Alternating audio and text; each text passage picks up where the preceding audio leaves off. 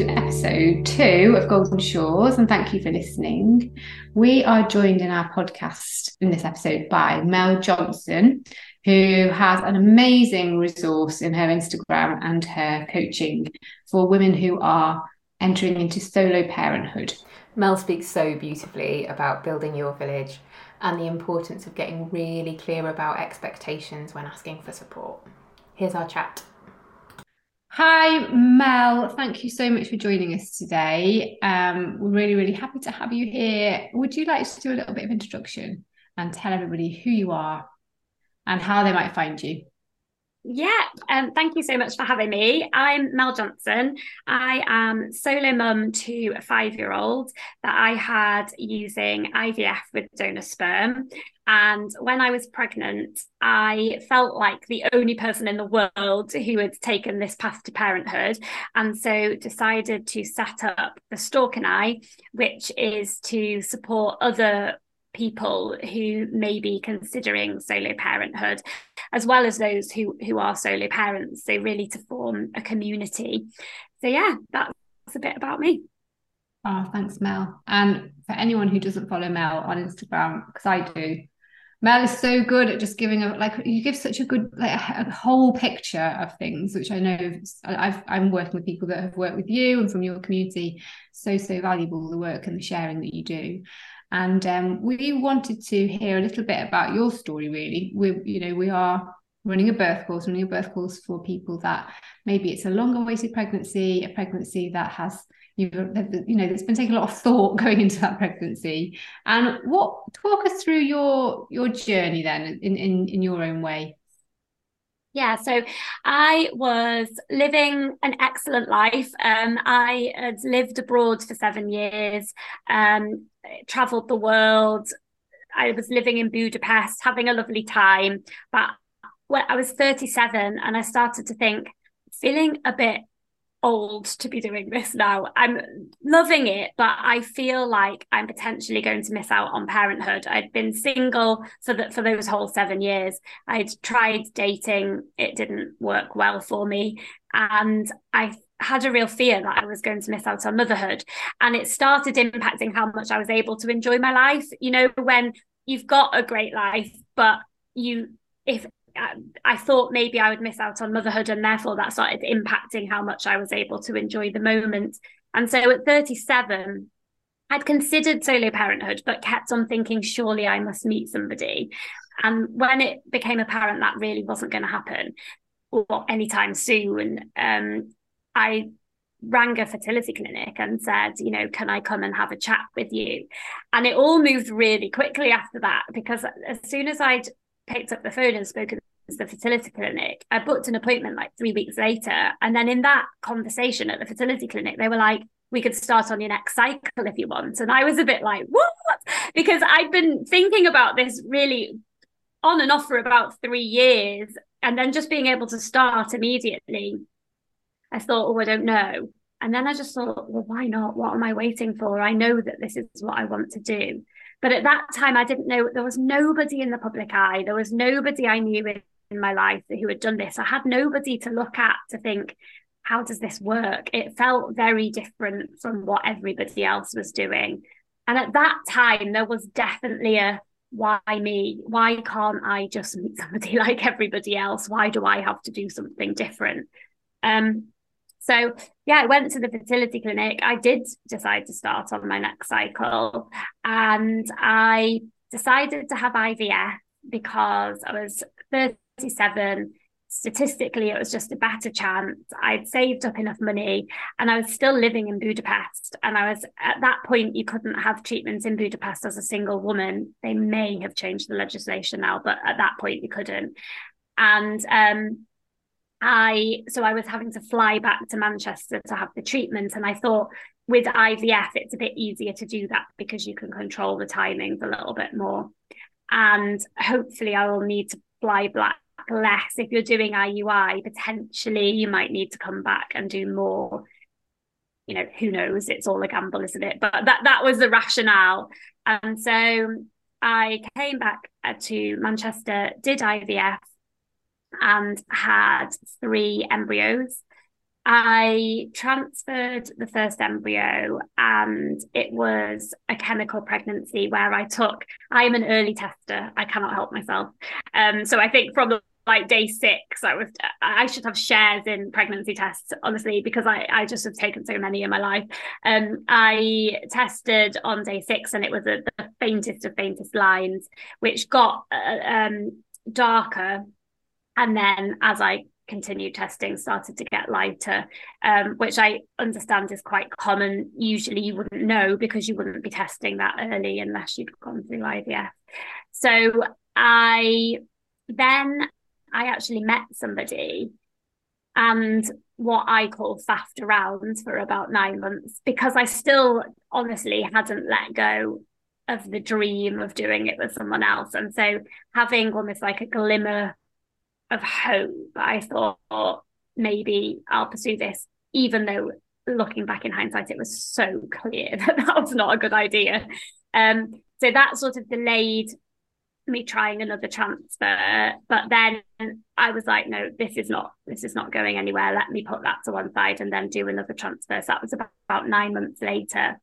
And that second transfer, I was so shocked about doing a transfer. It's like doing a smear test. You just pop in, they transfer it, and then they say, right, you can go. And I felt like Phoebe from Friends. I was like, no, I don't want to go. I need to lie here and put my legs up for a bit. And they're like, no, you don't need to do that. And so I left the clinic.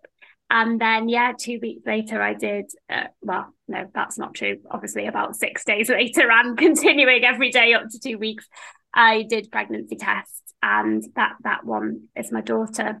I still lived in Budapest at that time. So I spent the first 3 months of my pregnancy in Budapest, and I was already, regardless of this, I was already coming back to the UK. So I came back when I was 3 months pregnant, and then have been in the UK ever since, and had my maternity here, and now have settled down here. So that's the high level summary version. I love it. We get used to rehearsing saying our story quite quickly, really, don't we? Yeah. Little bits and pieces, but thank you for sharing it with us and for the people that are listening. And talk us through your pregnancy then. How was your pregnancy? How were you physically, emotionally? What was that like? I was really lucky. So I was talking about not having come to terms with the fact that I wasn't doing this in a more traditional way with a partner. For me, that stopped when I got pregnant. So as soon as I made the decision and I was doing this and I was pregnant, I didn't look at that at all. I was like, this is my situation. This is my circumstances. How can I make this the best it can be? And so I was emotionally in a good place, and physically, luckily, I was in a good place. The first 3 months were tough, actually. I was super tired, as is quite common. And, not having a partner, I personally think was amazing at that time. Because I remember just leaving work at 5 and literally going to bed, just slobbing on the sofa or going to bed, not having to speak to anyone, not having to be sociable, was perfect at that time when I was like really, really tired. I could just be very selfish, I could do what I wanted and just look after me. So, and then when I moved at 3 months, that got better. I moved back to the UK, and in true form, this is how I tend to live my life. I took on so many different things. So I was living in London and had a job in London. I bought a house in Manchester, which needed renovating, which I was renovating. So I was back up and down. In the week, I was living with a friend in London, commuting back for the weekend to finish the renovation on my house. So I carried on. I remember being like 8 months pregnant and having someone coming to do the carpets, and I hadn't taken one of the carpets up, and I was like, oh, no worries, I'll just quickly do it now. And he looked at me like, no, I don't think that's a good idea. And I was like, no, I really need this carpet fitting. Please let me just do it now. He was like, right, we'll help you take the carpet up. So, I carried on sort of just living life as I always would have, right up until the end. And I think I just had really good support from friends, and in particularly my mum, who I felt, was really supporting me through it.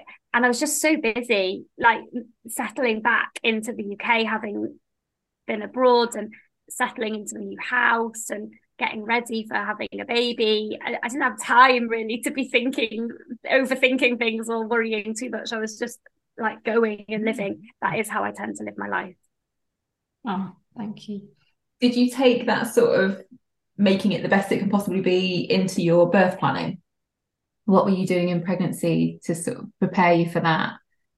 Yeah, so I decided that I wanted my mum as my birth partner. My mum and I are really close, and the only hesitation I had, and my mum knows this, is in our relationship, I'm usually the one in charge, and my mum, that's just naturally as an adult how things happen. Like, I'm the organizer, I'm the one who takes charge of situations. So I did say to my mum, are you sure you're going to be able to do this, because you're going to have to take charge of the situation? And she said, no, don't worry, in this situation I can do it. So she came to some antenatal classes with me so that we could prepare what I wanted her role to be in the birth. And we'd had really good chats about what her role in general in this was going to be, because I think people say, I'll help you, but you really need to know what that means, because when you've got a partner, there's an expectation that I suppose everyone has different expectations of what a partner will do, but there's a basic expectation that they will be there to support you. When you haven't got a partner and people are saying they're going to help you, my advice is to really try to have a good dialogue about what does that look like when you say help, what would that be? And I think me and my mum did that really well. So we really talked about what was realistic for her. She's in her 70s, what was realistic for her to be able to support me. So I prepared for that. And we, as much as you can, prepared for how she would be involved. And yeah, she was my birth partner. It was one of those situations where I was waiting forever. I was really overdue, and as long as they possibly could wait, I think it took. And yeah, my mum was there, and then my dad came to pick me and my mum up from the hospital, and we all went home in the car together. I had this is some of the things we think.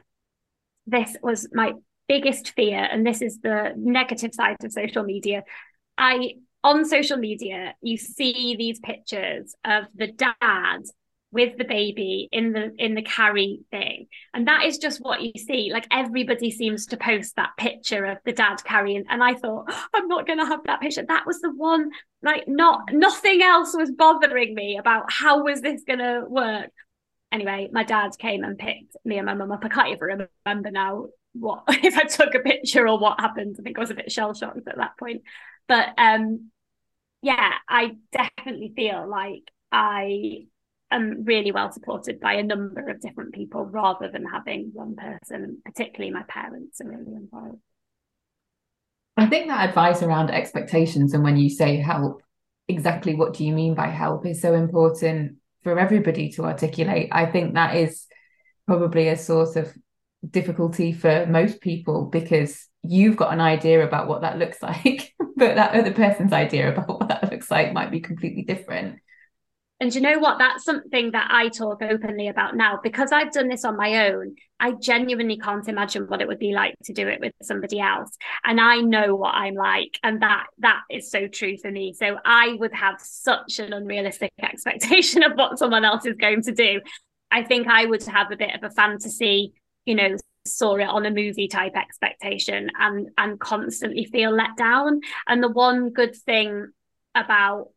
of the good things about doing this on my own is that I never feel let down, because I know, that it's on me and other people are there to support that. But I haven't got this expectation that somebody else is going to be, picking stuff up. And so I think if you go into it knowing that, it's much easier.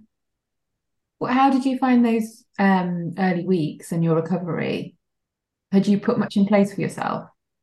Yeah, so I had agreed with my mum that she was going to stay at my house for the first 2 weeks. Actually, we got to 10 days And I said, as much as I don't want to say this to you, can you go home? Because I'm ready to just see what it's going to be like on my own, because I have to do it. And I think I'm ready to try it. And I do remember that first night, my mum leaving. And I remember her sort of walking out the door and me thinking, oh my goodness, I'm in charge of the baby on my own. But it was fine. And the deal that me and my mum had was she wouldn't get up in the night and help me.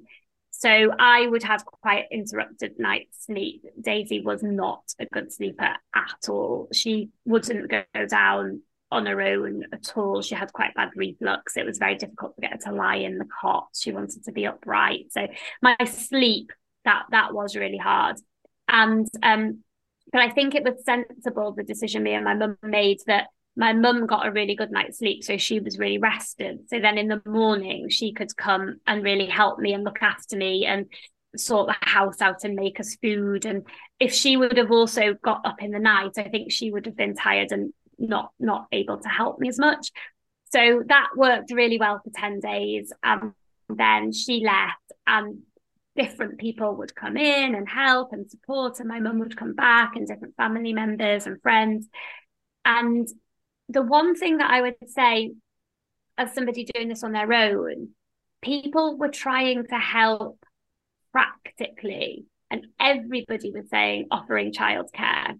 But actually, one of the things I wanted was company.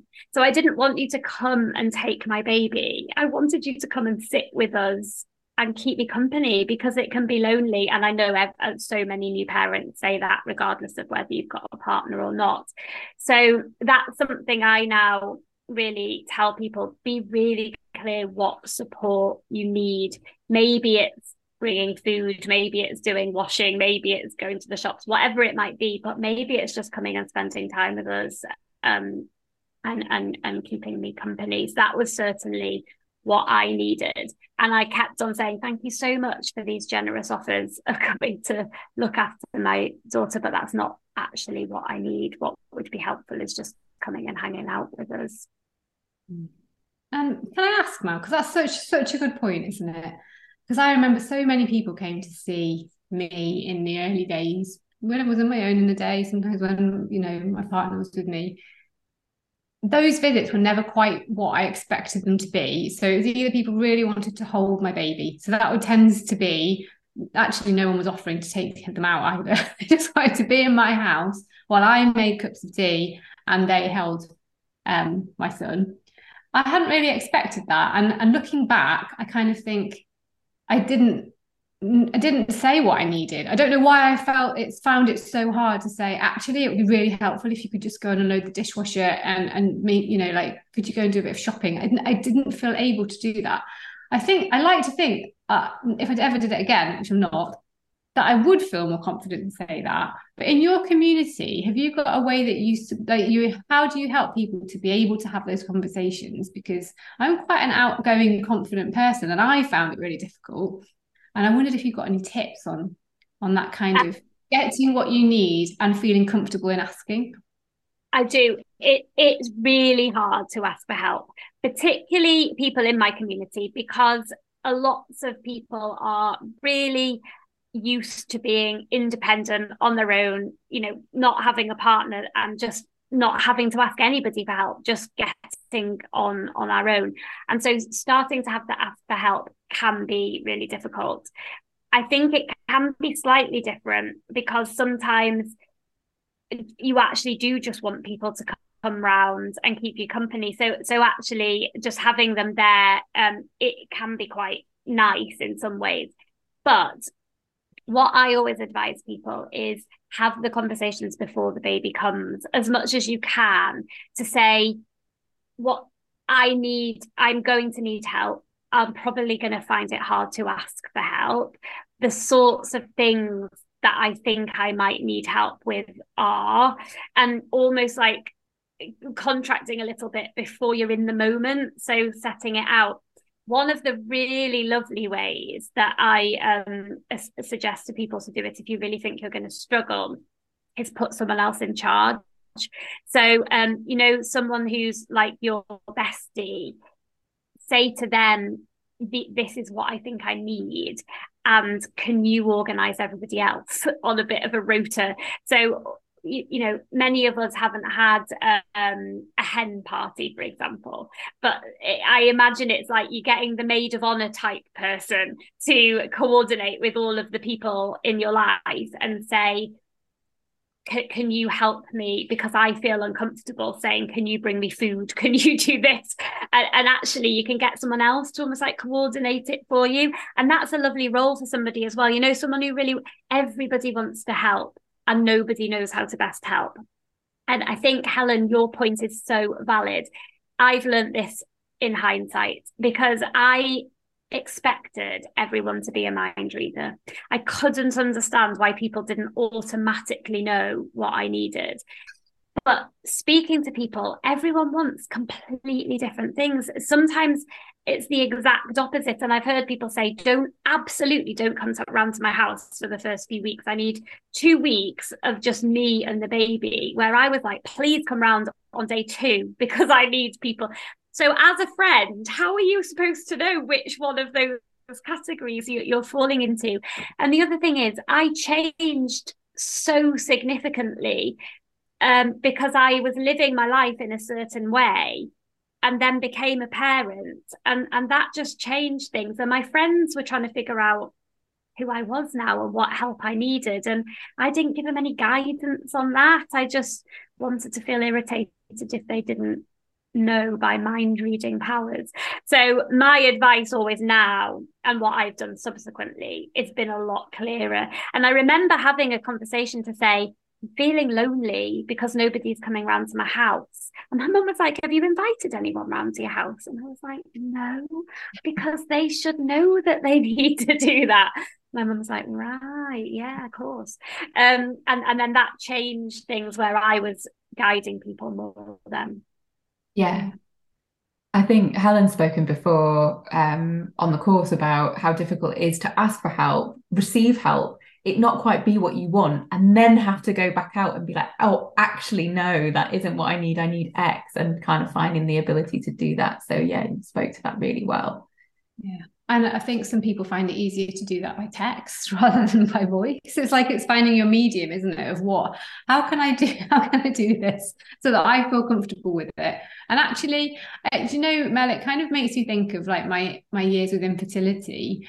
I felt very isolated then. I felt very left out by my friends, and at the same time wasn't actually telling them what I needed and that I felt like that. So it's like I wanted them to know that sometimes I needed to see them without their children, but I'd never let them know that. So it's like, how are they supposed to know?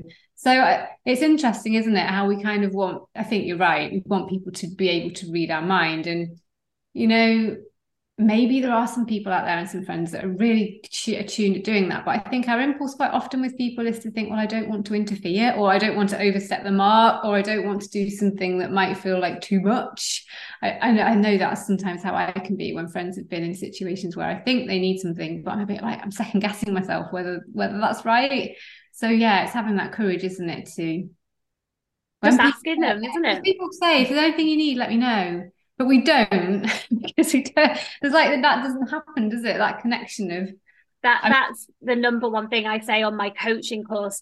So everyone, pretty much everyone will say, I'm here to help. If there's anything you need, let me know.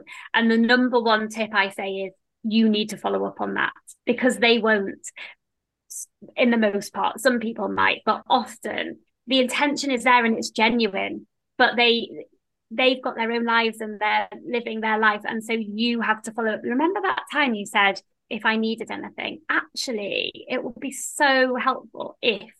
So following up and presuming that anybody's offer was genuine, I think is how we need to be. Mm. And with me and my closer friends now, we actually send each other like optional choice. Like, love it. That actually, when we say, is there anything I can do to help? It's not, no one knows what to do with that really. So it's like, I can do this, or this, which would be like better. I can drop shopping on your doorstep. I come in and we can hang out. we can go for what one of those things would actually serve you. And that's kind of helped us in our friendship group to get what we need more clearly. I love that. Yeah, it's an art, and I think learning how to do it, I think in getting older has allowed me to learn that more with the kind of wisdom. It is hindsight, isn't it, a little bit, but I think, yeah, it's so helpful. And then as you went through into that kind of, that fourth trimester, because I feel that in the early days, everyone wants a piece of you, the presents come, the gifts come, the car, everything, everyone wants to come visit you. And then kind of by about 6 weeks, things kind of level off, don't they? And I felt very much I was on my own, really, and had to go out and make mum friends, and that was going to be my job and my role to do that. How did that play out for you? Did you have that kind of leveling off? I was living my best life in that fourth trimester. So it was I was on maternity leave. So I had 9 months of maternity, and I was living in Manchester, and I found it so easy to meet people because there were so many people where I lived who had children the same age. And so I was socializing, I was out and, doing a class and going for coffee and cake and meeting up with other people. Now, I would say I put in a lot of effort. I think you said, Helen, it was like your job. That's definitely how I approached it. So I was like, to make sure that I am doing well here, I am going to really focus on how do I make some really good local friends with children of a similar age. And so I went to classes, I went on apps. Of course, I'm the master at apps because of all my dating experience. So mum apps were a breeze compared to dating apps. So I was meeting people that way.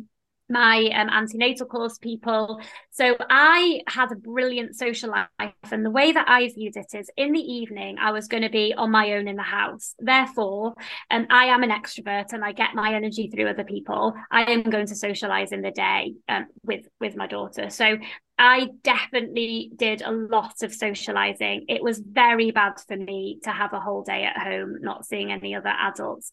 And I know that's about myself. And therefore, I put every plan in place to make sure that didn't happen. One of the advices I give people is, I don't know if you get into this cycle, but when you're really tired, you think, I'm not going to go out, I'm just going to rest today. And it absolutely doesn't work because it's so much more tiring, depending on your personality, to be in all day on your own with a baby than it is to be out. So I really forced myself to get out and had a brilliant time. And I felt, again, I want to sort of emphasize some of the advantages. When I met up with other mum friends, so many of them were complaining about their partners and about, the situation and feeling alone because you've got a partner who gets to just go and live their everyday life and you feel like you're not. Whereas I didn't have to deal with any of that. So I felt really great in that period. The tricky bit for me was actually when maternity leave ended, because of course all of that socializing stopped because I was at work, and people then were busy they were working and then they had their family at the weekends. And so I had this period where I was like, ooh, how do I adjust from maternity leave to going back to work? But again, I tackled it like a job. So I was like, right. And I think one of the key things to say here is there's such a belief that everybody is with their family at the weekend and therefore nobody will want to spend time with you. And it is absolutely not true. It's something that we make up and we tell ourselves, and it's back to communication. So I admitted to a few friends, actually, I'm finding it a bit tough because I now haven't got much to do at the weekends and I need to be out with people at the weekends. And my friends were like, okay, but my husband works on a Saturday, so I'm free every Saturday. Or my husband plays golf most weekends and that takes so many hours. And so and other friends were like, when have I ever told you I only want to spend time with my family at the weekend? Like the doors are open, particularly my oldest friends that have been married for like 25 years. So yeah, that was more of an adjustment for me. But I think it's all about planning and communication and knowing yourself. I know that I need adult company. So if I'm not going to get it in the evening, I have to get it in the day. To be honest, the other thing I've massively worked on from a developmental point of view is not needing so much company. There's a brilliant book Francesca Spector wrote called Alonement, and it's embracing being on your own, not seeing it as a negative. And I had to do a lot of work on that. And now I've gone a little bit the other way, and I don't need so much. I'm much better on my own. I think it helps when your child, like Daisy's 5 now, so she also is more company than a baby. Baby doesn't give, apart from some cute gurgling, doesn't give you much back. So yeah, I would say it was that adjustment from maternity going back to work that was hardest. But I've nailed that now, so all good. This is why I love following your stories, because there's such an optimism about what you share. And I think that kind of notion that, well, seeing not having a partner as a deficit, whereas you will always have a brilliant example of, actually, if I had a partner, that fantasy of what I think would be playing out, it's not necessarily people's lived truth. And I think that must bring people so much perspective and comfort, I think. Yeah, and I don't want to say, having a partner is all of these negatives. For me, there's some advantages of having a partner, and there's some advantages of being on your own. And it's just about making the most of your situation. And I think what's really important on social media is being balanced, because what I don't want to do is sell a different fairy tale. So I don't want to pretend, okay, now I'm living this other fairy tale. It's still reality, and there's still hard parts. And I try to be balanced, because otherwise, when you look at these people and you think that cannot be their life. How can that? I've never met anyone in real life whose life goes like this. So I think it is important to try to show balance, but also of how to find the best way you can live in your circumstances. The main difference I have found between people who thrive as solo parents and people who struggle is comparison. If you can stop thinking about what it would be like in a different circumstance and embrace your circumstance and make it the best it can be, that is the way to do it. And the thing that I have found is I have got such brilliant female friends that I wouldn't have if I was pardon me, that I wouldn't have if I was in a different circumstance, because I have come to rely on them. The connection we have, the way that we're really truthful about how we're feeling about parenthood, because we feel safe to do that because we're in similar situations. So I feel like I've developed a really tight-knit friendship and support group that I don't think I'd have if I had a partner, which is another massive benefit for me because I'm with it. Oh, thank you. Thanks so much, Mel. And we've been asking everybody this, but if you were to go back now, at the very beginning of your pregnancy, or even at the very beginning of your journey, what advice would you give to yourself then? The main thing I would say is diversify your friendship group and your social media following if you're on social media, so that you're not feeling like your situation is different to everybody else's. I have a really diverse group of friends. So people who've decided not to have children, people who've got older children, people who are single, people in same-sex relationships. So like my situation is just one situation of a whole variety of situations. If you are only friends with people in the nuclear family, it is harder not to think that I am the odd one out and I feel different from all of my friends and they don't understand me. So I think, first of all, trying to broaden that social circle and the inputs that you're seeing, to see a variety of different people all thriving in their chosen path.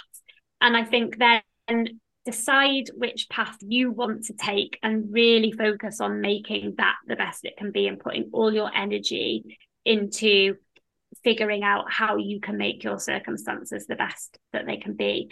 And my biggest advice to myself would be stop worrying what other people think.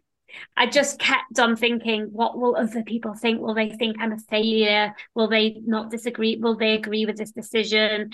Very much worried about what other people think. And now that is not a consideration of mine. So trying not to worry what other people think, for me, was probably a biggie. Oh, that's brilliant advice. So what would be really great for people who are listening to hear, like that people will be listening in, how does your community work? Talk us through what people can expect when they come and they're following your account, and how does that go? So I've basically got 3 different group coaching courses. And the reason that I do group coaching courses is because a lot of the power is in meeting the other people on the course who are in a really similar situation for you. So I've got one for people who are considering if this is the right path for them. I've got one for people who are pregnant as a solo parent. And I've got one for people who've got children that are donor conceived on their own, and they want more confidence about how to communicate to their child about their conception and to communicate to other people. And so they're all over 3 weeks remotely. We dial in, we get to know each other, and we talk through whatever is on our minds and whatever things that we want to talk through. So that's the main way. And then I also have a membership site, which is a membership community, $2.99 a month. And you get podcast episodes from experts and monthly calls where we all get on a call and just talk through what's going on for us and support each other.